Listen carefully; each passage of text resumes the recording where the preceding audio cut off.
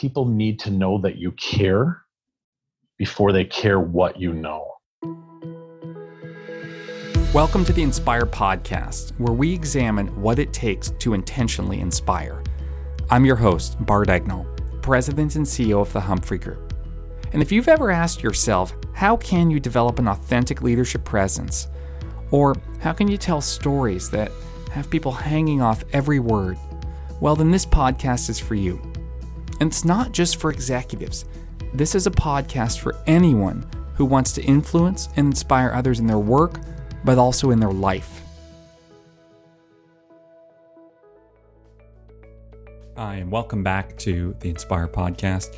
Hope you're staying safe during the ongoing coronavirus pandemic. We are past the initial shock of the crisis, and everyone, no matter where you are in the world, is moving into the question of how do we continue to work and how do we lead during this new world and beyond. And so the crisis may have passed, but the sense of crisis goes on. And we want to help you through that. If you haven't already, follow us on LinkedIn, follow us on Facebook for the Humphrey Group, and we are offering regular complimentary webinars. I encourage you to attend. And then, of course, we have relevant content through the Inspire Podcast. My guests today, and there are two of them, Jeff Angel and Benjamin Morgan, are uniquely suited to talk about communication during a crisis. Collectively, they run the Center for Crisis and Risk Communications, and I had them on to talk about how audiences' needs change during a crisis, how you should adjust your communication, mistakes to avoid, and things to do. So a lot of value there for anyone leading in this time and wanting to inspire. So enjoy my conversation with Jeff and Benjamin.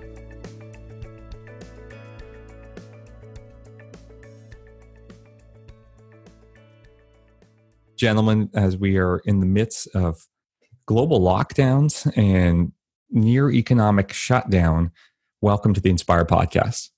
Thank you, Bart. It's great to be here with you. Yeah, great to have you both virtually. So why don't I turn it over to you? What does the Center for Crisis and Risk Communications do? So I'll start. It's Jeff, Bart. We help organizations, any organizations, businesses, not-for-profits, small companies, big companies, prepare for a crisis, help manage through a crisis, and help recover from a crisis. It's critical that organizations take the time to prepare, they practice, and during a crisis that they're able to execute successfully on those plans. And then post-recovery, help them get back to, a state where they can exist successfully for them and all their employees, volunteers, and stakeholders. So we're very excited about the work we do. We are in the thick of a crisis. The first question I have is, did any of your clients, when you describe preparing for a crisis, did any of your clients prepare for this one?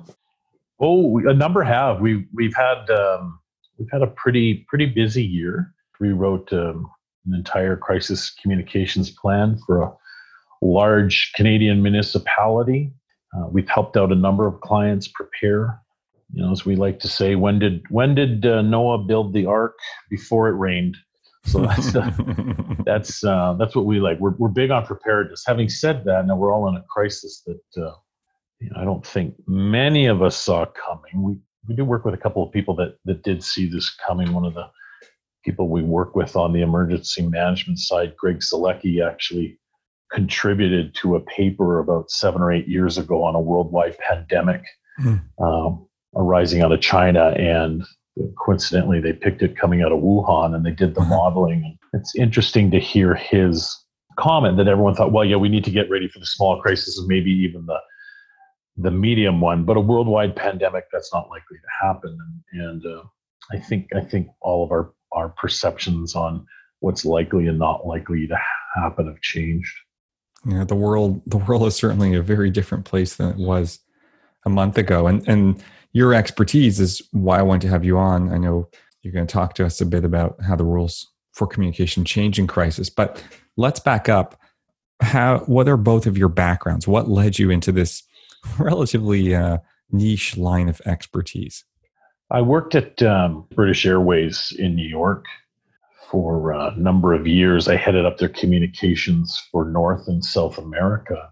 And at the time, terrible accident with Concorde. It crashed. It was an Air France Concorde. But for about an hour, we didn't know, because Concorde flies so high, we didn't know at British Airways what was the state of our Concorde. It landed safely, but then we went into crisis response mode because lots of people associated the brand of Concorde with British Airways. So we helped with the response, the crash of Concorde. We worked with Air France, and then the relaunch of it, we worked with the governments of the United States, the United Kingdom, France, and I got to work very closely with Mayor Giuliani in New York at the time, and we did the relaunch of it. And that was a challenging time because we planned it, and then September 11th happened. And so we lived through September 11th and made the decision as a company at British Airways to continue on with that. And that was November 6th was the relaunch. So we got to work closely with all those levels of government and organizations. That relaunch press conference, Bart, was viewed by over 500 million people. So when people talk about getting nervous when they speak in public, I get it. I understand it. Ben, how about you? What's your background? What led you into this line of work? I'm associate faculty. I teach crisis and risk communications at 2 Canadian universities. And together with Jeff and my mentor, Dr Kavelo, formed the Center for Crisis and Risk Communications. Well, my background is a little bit more random than Jeff's. I had a 16-year career as a advanced life support paramedic, primarily across the province of Alberta, with most of my time in the city of Calgary. And during my time as a paramedic, I had the great fortune of serving as the public education officer for the paramedic service. So that basically meant I did all of the media interviews about crisis events. So I did a about face, and in my late 30s did a career change, went back to school and did my master's degree in communications at Royal Roads University. And just as I was finishing my master's, the city of Calgary invited me back in a newly created role called the Supervisor of Crisis Communications. And I started in that job in March of 2013 with the expectation that I would create a corporate crisis communications plan, rebuild the crisis communications team. And well, that was in March of 2013, 3 months ahead of, at the time, that would become Canada's costliest natural disaster and largest peacetime evacuation. And those who don't know it, can you just elaborate on that disaster?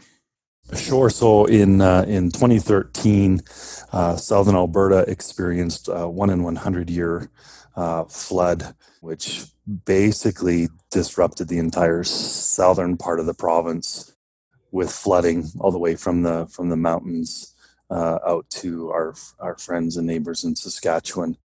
So what that meant in the city of Calgary was an evacuation of the entire downtown core, 26 different communities, about 88,000 people, with complete loss of infrastructure. I remember the pictures were cataclysmic. So that was my trial by water, and then trial by fire through my involvement with Canada Task Force 2. I was sent up to Fort McMurray during the 2016 wildfires, again in which the entire community of Fort McMurray, about 80,000 people, were evacuated from the entire city. I'm wondering if you could start with this point that you made, which is that everything you thought about communication changes in crisis. What are you referring to when you make this point? So as Ben mentioned, Bart, we follow closely the work of Dr. Vincent Covello, who's a master's, he's got his master's in neuroscience from Cambridge, a PhD from NYU.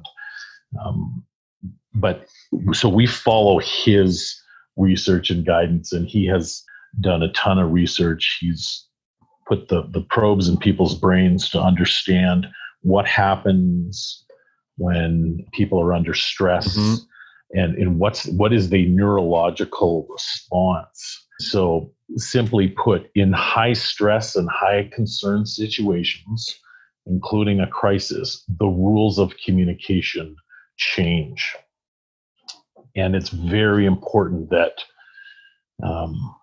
that organizations and people understand that, because if you don't change to adapt to those new rules, your audience isn't going to be able to process the information you're giving them, and that potentially has grave consequences. So what do the rules change to?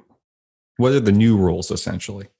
So I'll touch on a couple of things, and then I'll throw it over to Ben.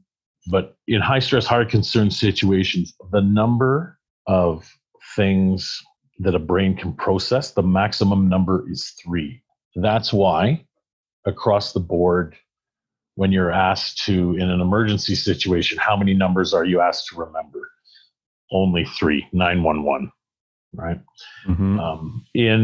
In a completely relaxed, Zen-like environment, the brain can remember a maximum of 7 things. That's why originally all of our phone numbers started off with 7 numbers. And so the brain science and research, if we don't understand that basic principle right away, and we've seen this a lot in this current crisis.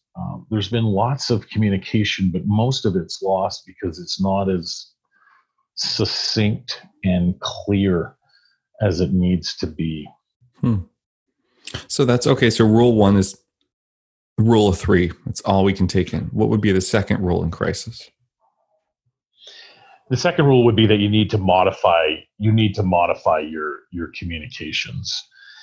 If you're not modifying them, you're going to lose your audience. People will tune you out very quickly.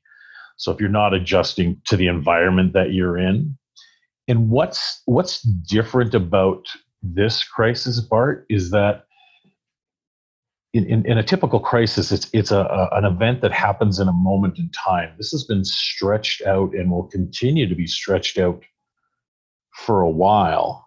I heard Dr. Anthony Fauci mention yesterday that really life isn't going to come back to the way it was before until we develop a vaccine for COVID-19. So this crisis is elongated in a way that no other crisis has been. So the modification of our communications will need to continue throughout this crisis. And that's challenging for people because we don't know exactly when it will end.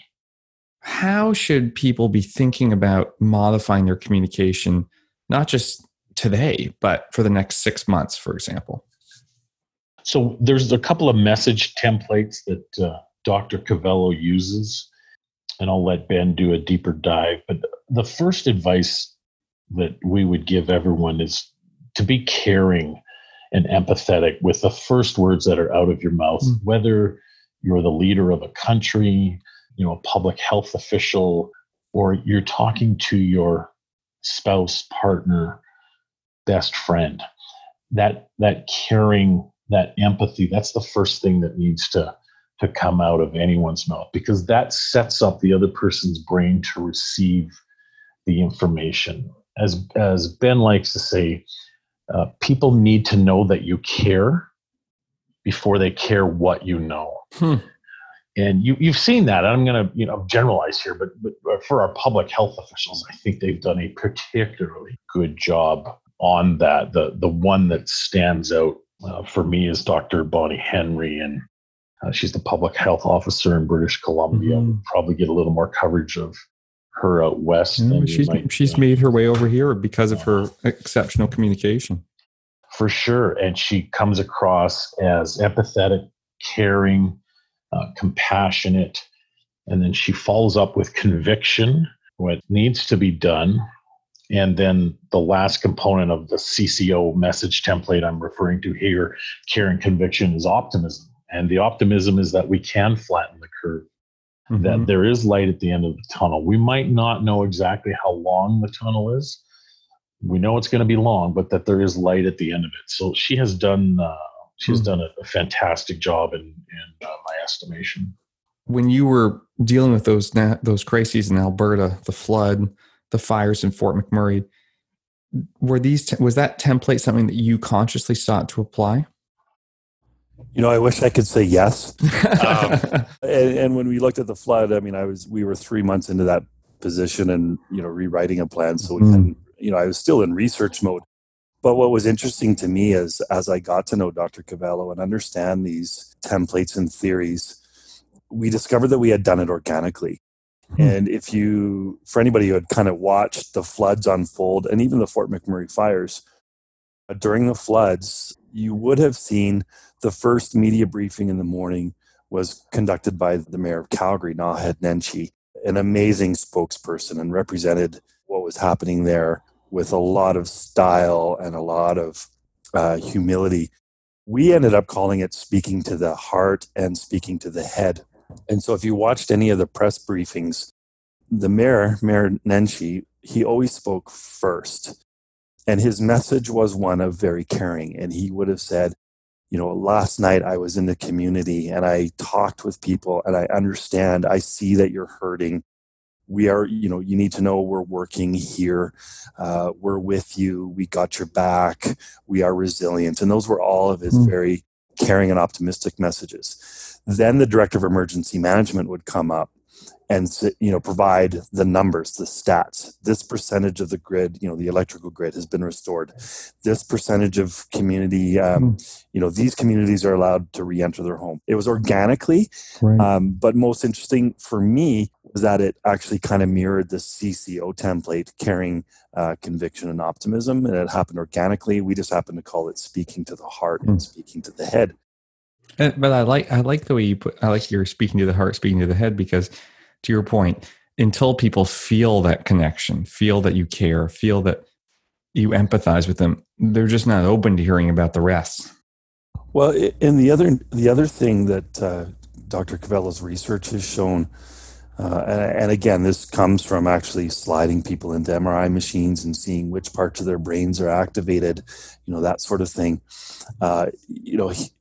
We know that in high stress, high concern situations, so when people are concerned or upset, that they will have difficulty hearing, understanding, and remembering information.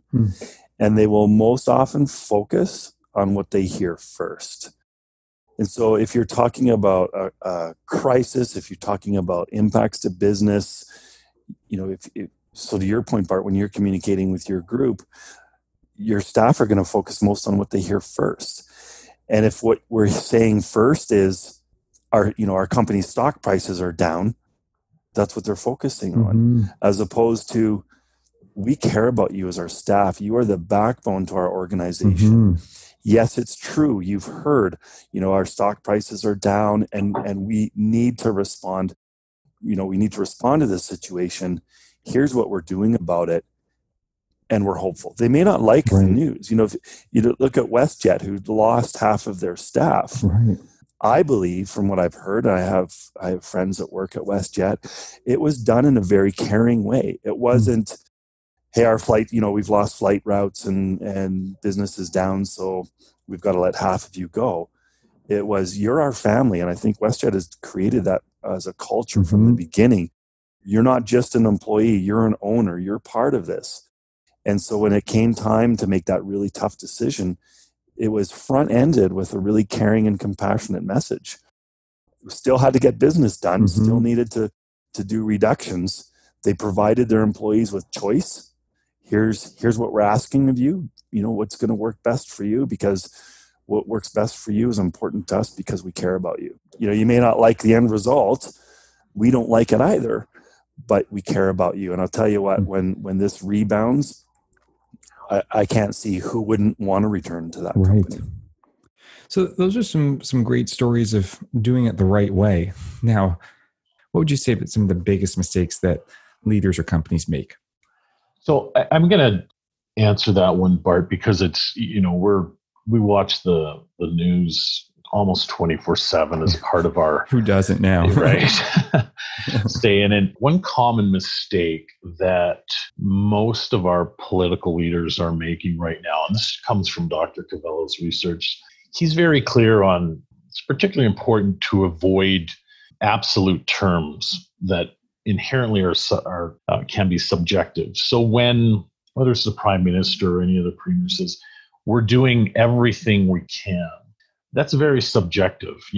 Today it's $100 billion aid package. Well, why isn't it $200 billion? Why isn't it $500 billion? So one of the things that we caution against is using terms like that, because that becomes very subjective. What you can do is say, we're working very hard. We are very concerned. Those resonate better than we're doing everything we can.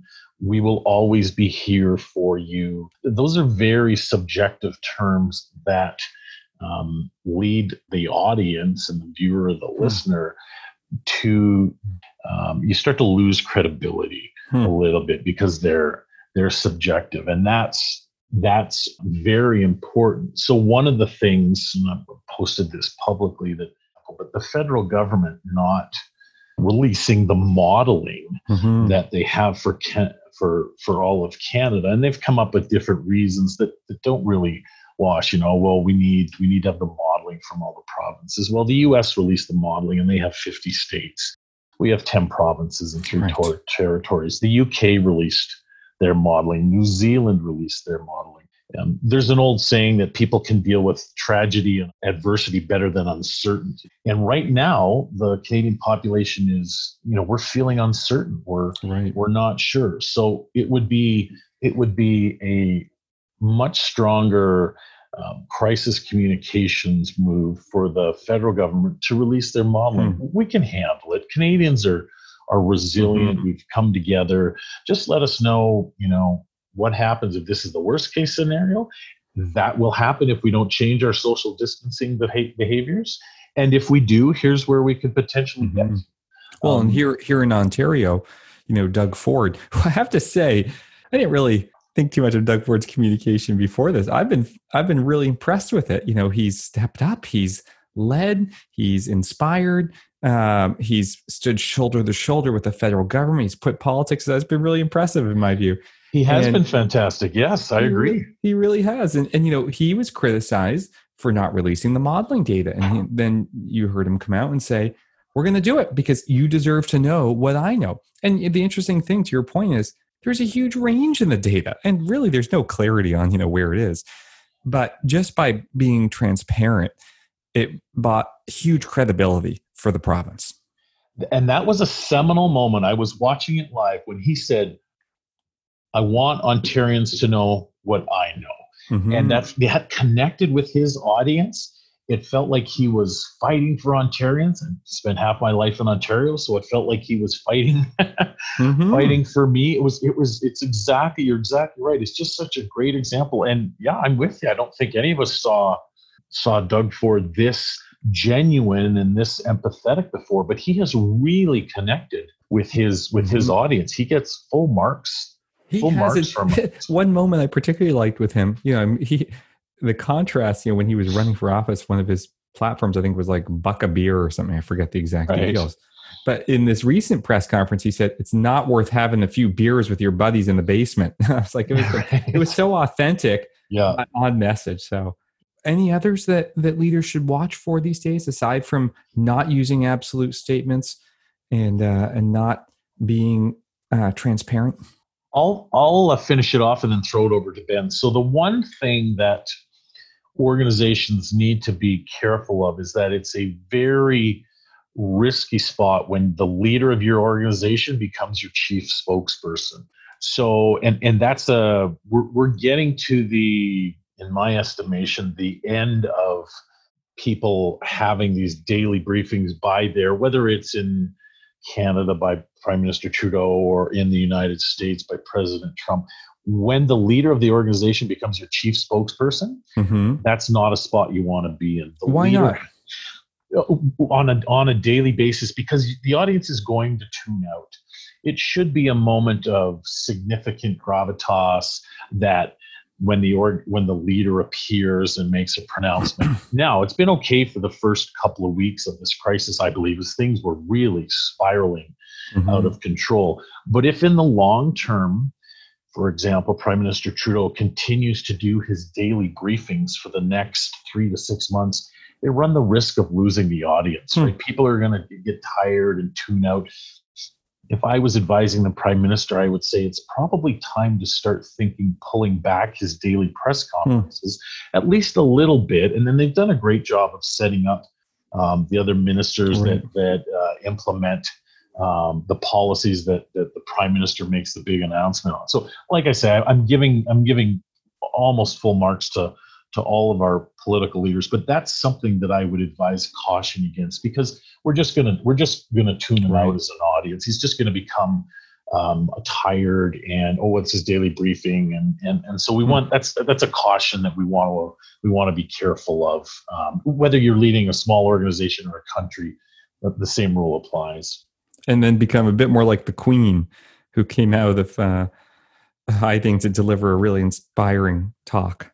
Yeah, right. So that would be on the other end of the fourth time since World War II. Yeah. So that's probably we probably want a little more than that. But that's exactly right, Bart. Yeah, that's one end of the spectrum, and the daily regular briefing is the other end. So somewhere in between is where I believe the government should be aiming to get.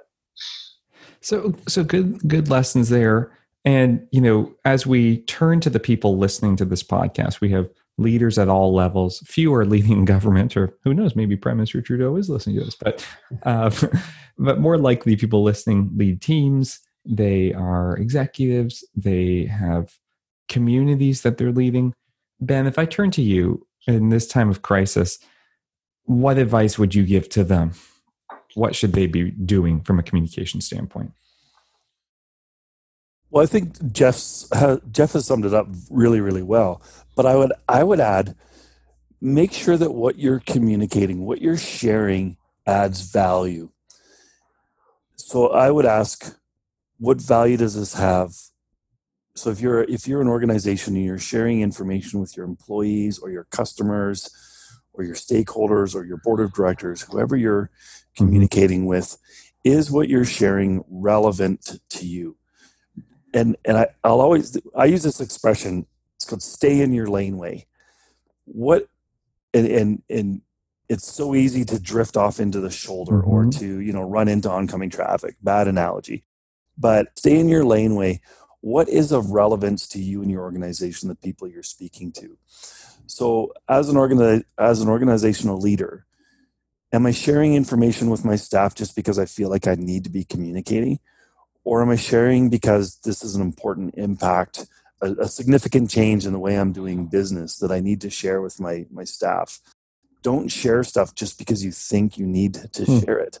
Jeff and I, we don't laugh, but we keep receiving emails from companies that maybe have my email from 10 years ago when I ordered a hammock that I used to go camping.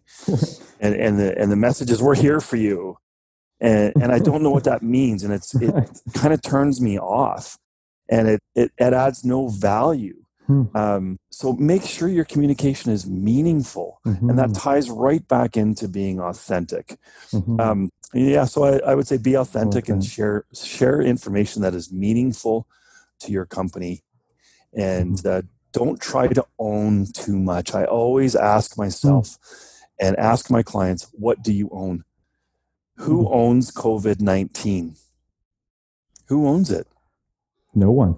And everyone. Right? I might suggest that in this, the World Health Organization owns it. And to certain degrees, the federal, different countries own the response to COVID. And you can make it all the way down. But I'll tell you, as the Center for Crisis and Risk Communications, we don't own COVID-19. And so I don't think it's our place for us to be sharing all of the health information. Right. All we say is look to the trusted source of information and look no further. And for us, our trusted source of information is the World Health Organization. That's Dr. Kavelo's primary client. And so that's where we look. Now, I do own staffing. I do own changes to my store hours. I do own, staffing levels that no one can come into my store anymore. I do own that my staff are now expected to work from home. I do own changes in sick time policies, all of that stuff. That's what I own, and that's what I need to be communicating about, but not the stuff that isn't mine. I got to stay in my laneway. So for those listening who would like to build their skills and knowledge. Talk a bit about what you're offering to the world community right now. So we've decided to give our communicating in a crisis module in a health crisis pandemic away, Bart. So for any organization, big, small, it's at no cost. So we would encourage you to go to our website, which is crisiscoms.ca. So CRISISCOMMS.ca, crisiscoms.ca. Reach out to us, please. We're here to support organizations to help you get through this. We can do probably a deeper dive than most organizations have done before, and we are prepared to do that at no cost. So as Ben was mentioning, we feel that that's the right thing to do. That's our give back to, our not just our community, but frankly, the planet. This is a tough time. We're all feeling it, and we want to step up and do the right thing and help people and organizations get through this. So please reach out. Yeah, and I think it's just a fabulous thing to do. As you said, it's the right time to be doing it. We, as you know, Jeff, and you may know Ben, we at the Humphrey Group are trying to give away as many pieces of content through this podcast, through webinars, through other things that can help people get through this, because we really are, at times like this, a global community. So yeah, I want to thank you both for coming on the podcast and giving away your expertise and time. I mean, I'm coming away with a lot of great lessons on things to do and not to do, and hopefully everyone listening has. So thank you, gentlemen, for sharing your expertise in this time of COVID-19. Hopefully it will help everyone get through it a little easier. Thanks for having us, Bart. Really appreciate it. Thank you. It's been great.